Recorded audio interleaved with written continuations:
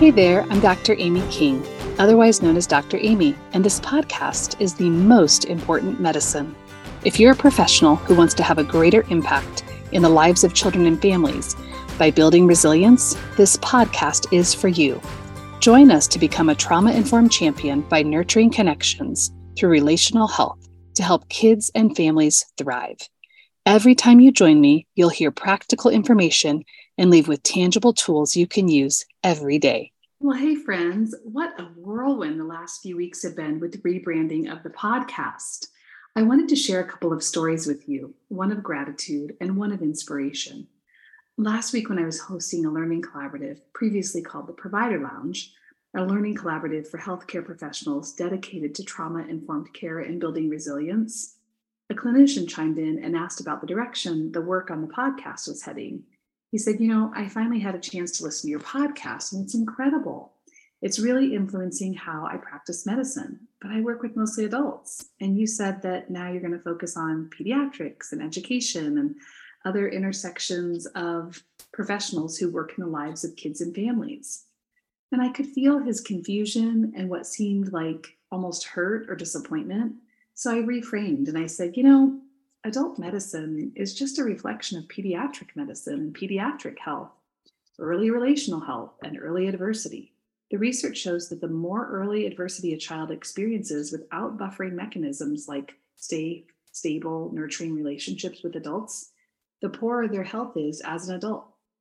And you could see him kind of smile and a light bulb went off and he said, all right, I guess I'll keep listening.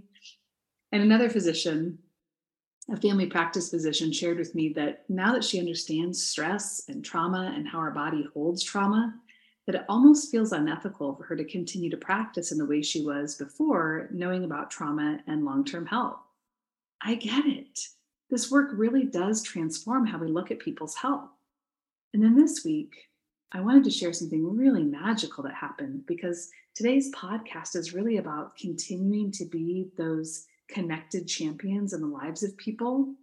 So I was at a training about 90 minutes from my hometown, working with an incredible group of early educators, everyone from the executive director to facilities managers to human resources to Head Start and early Head Start teachers and bus drivers and cooks and you name it. The whole group was there. Their entire organization was there to learn about wellness and ways to build resilience and create a path moving forward. And as we discussed overwhelm and what professionals who work with kids have been through as of late, this particular participant broke down.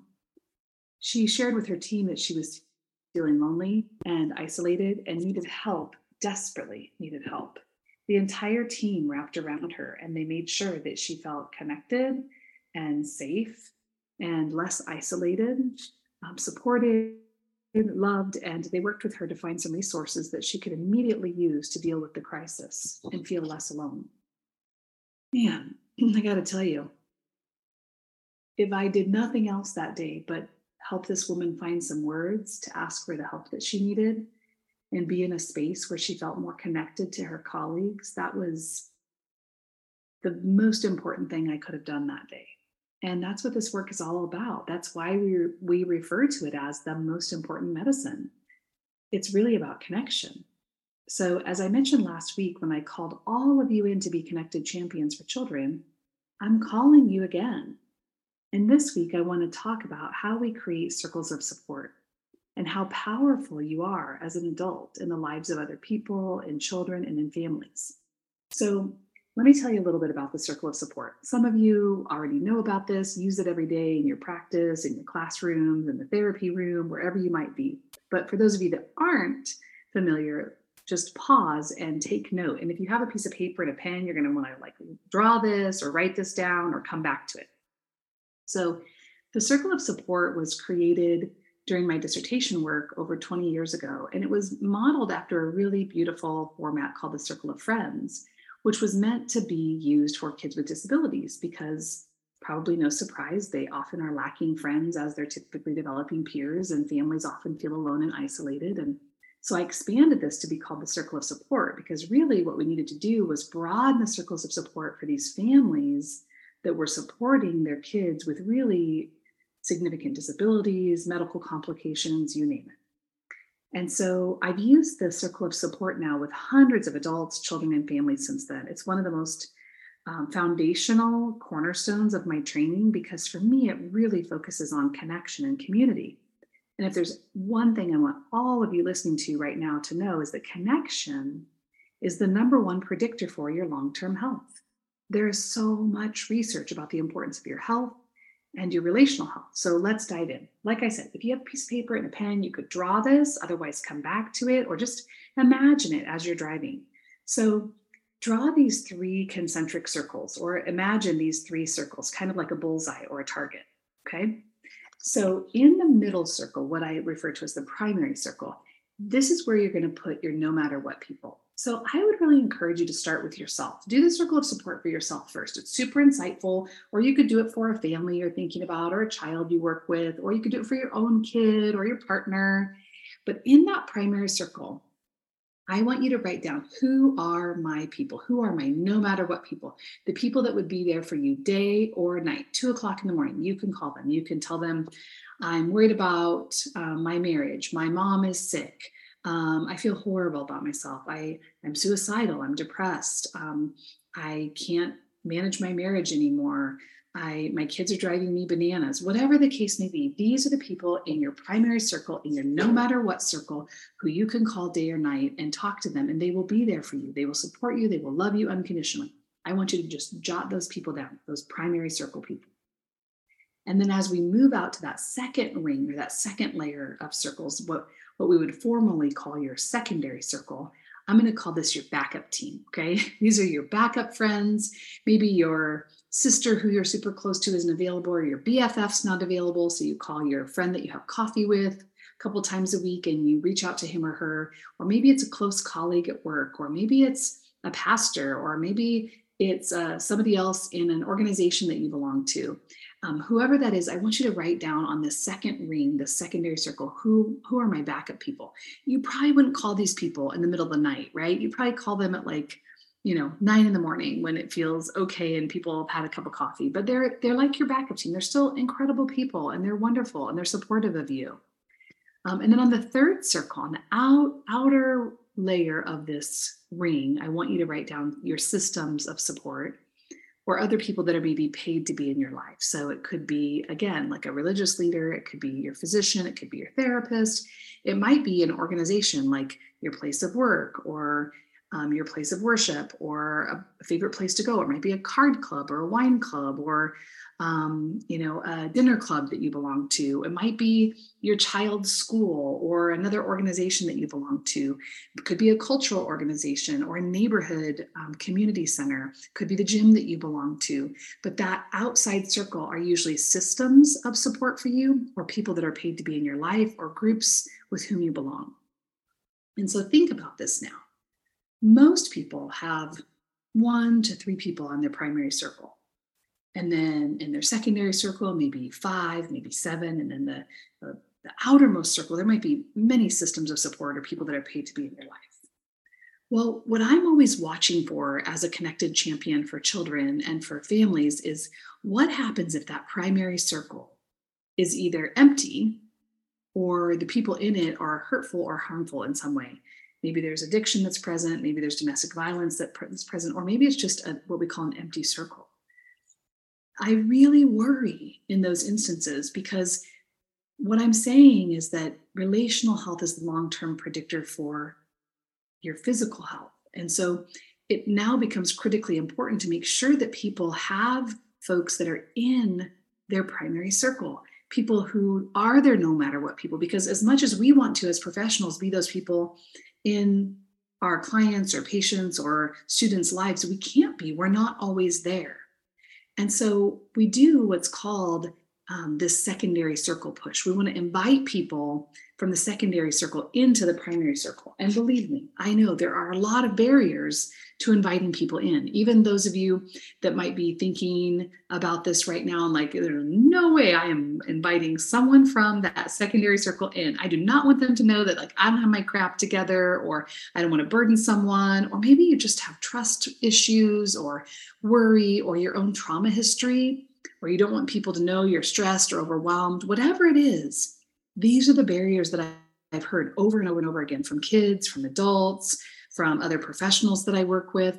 And what I want to underscore here is the importance of inviting people in, even if that means I have to create a script with them or send a text or reach out to someone, asking who are your primary people and who are the people you're going to lean on when your primary people either aren't there or the circle is empty or the people in your primary circle are for some reason unhealthy or unsupportive for you. It is critically important to identify these people because this relational health determines your overall health. Connection is important. And here's the other thing I want all of you to know that are working in the lives of kids and families in any capacity. I'm going to guess that if I surveyed a group of people you know, who you love, who you work with, who you serve, you're on their circle somewhere. For many people, you're their primary circle, and you likely know who those people are. Maybe it's your partner, your spouse, your best friend, your parents, sister. But for so many friends, adults, children, and families, if you're a healthcare professional, an educator, a physician, a parent educator, then you're on the circle, often the secondary or third circle. You are in a unique, trusted position, and you have the power to be that one adult in the person's life who may ultimately make all the difference. And so I want you to recognize that you're on those secondary supports for people. And I want you to help families and kids that you work with and adults that you work with identify their people and invite more people into the primary circle, even when it feels hard. And here's what I want to tell you. I've been doing the circle of support for over 20 years. When I can get someone to be in a vulnerable space and invite someone else in, invite someone in to see their vulnerability or their fear or their overwhelm or ask for help or support in whatever capacity that might be, I have yet to see someone who's on the secondary circle say no. Most people want to be helpers. Most people want to show up for other people, just like all of you who are listening. So let me tell you a story about a group I was working with. I was training at middle school, and we were training all staff, not just teachers, but janitors and cooks and librarians and administrators and everybody. And a janitor came up to me a week or so after the training, and he said, "Dr. Amy, I didn't really know what trauma-informed care was, and I didn't know language, and I didn't know how to look beyond the behavior, and I certainly didn't know about circles of support." And he said, "But I think I might be on a lot of kids' circles because I see them in the halls, these kids who are kind of lonely or wandering around, or, often they're getting in trouble for not being in class during the middle of a class time, or, if it's not during passing periods." And he said, "The way that I think about kids now, that I think about trauma-informed care and working with them, is that I could be on their secondary or third circle of support." And he told me about a story and a young woman who was in the bathroom, again, in between or during classes rather. And when she came out of the bathroom, he just said, "We'll call her Samantha. Samantha, I just noticed that you're in the bathroom a lot during class, and I'm not judging you and you're not in trouble." And she kind of looked at him, right, with fear and skepticism. And he said, "You're not in trouble with me. I just wonder if there's something else going on." And she had seen this janitor around the school, and he had smiling, friendly, really caring guy. And she burst into tears, and she lifted her sleeves and she showed him where she had been cutting on her arms. And he said, "Do you mind if I walk you down to the counselor's office?" And she was really scared, and she didn't want people to know, and she didn't want to be in trouble. But he had created a space in this school with so many middle schoolers because he connected with kids all the time in a really positive way, saying hi, asking them about their friends, asking them about what sporting event they were headed to after school or extracurricular activity, or making sure they got on the right bus, or giving them a tough time if they spilled things in the hallway. He really had been on these kids' circles of support. And so I just want to underscore that it just takes one safe, stable, nurturing adult in the life of a child to completely change their trajectory. Who knows where this young woman would have ended up, or how lonely she must have been feeling before one person said, "I see you." I mean, think about the adults who were in your life. In fact, if we look at early adversity, When there's just one adult who shows love, talks about feelings, provides unconditional regard, it can mitigate the effect of trauma. And what do I mean by that? I mean, it literally creates new neural pathways for that person for healing and recovery. In fact, people that have positive connections in their lives are less likely to have mental health issues and other chronic health conditions. It's that important. So I want you to start asking about circles of support for kids and families early on. And I want you to be telling other professionals that you work with that they're probably somebody else's secondary circle of support or system of support, because you never know how asking might make a difference. Like that woman I was talking about earlier in the training this week. She finally had words, like this young woman that the janitor saw in the bathroom. It matters. You matter as a connected champion in a child's life. So you might be wondering, like, why am I sharing these stories of inspiration? And it's because I think in the daily implementation of your job, whether it's a medical practice or a classroom or home visit, that wherever you do your work, sometimes we can forget the powerful impact that we have. And when we share stories of what's going well and right, we foster connection. When I hear pediatricians that tell me that parents are beginning to trust them and asking for help because they're asking them about adversity, or when I hear teachers report that looking at a child's bid for attention is really a bid for connection, it transforms the life of those kids and families that they're talking to. And that's what I know we're all on a mission to do. So remember at the beginning of the podcast today when I mentioned the Learning Collaborative, formerly known as the Provider Lounge?